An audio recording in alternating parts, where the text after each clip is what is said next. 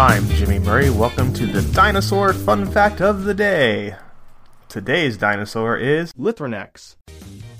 During the late Cretaceous period, the western interior seaway isolated western North America from eastern North America, and occasionally isolated depositional basins from each other. This led to the development of highly endemic ecosystems in Laramidia. These ecosystems have also roughly been divided into a northern province and a southern province.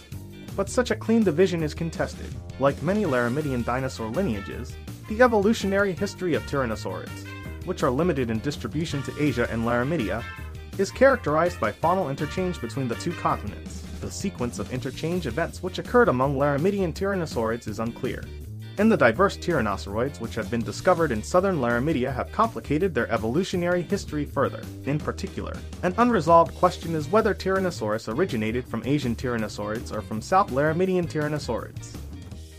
Don't forget to tell your parents to send us their suggestions and yours to @TheJimmyMurray on Twitter.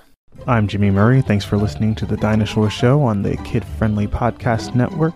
Music by Kevin MacLeod. Executive producer Chris Kremitzos.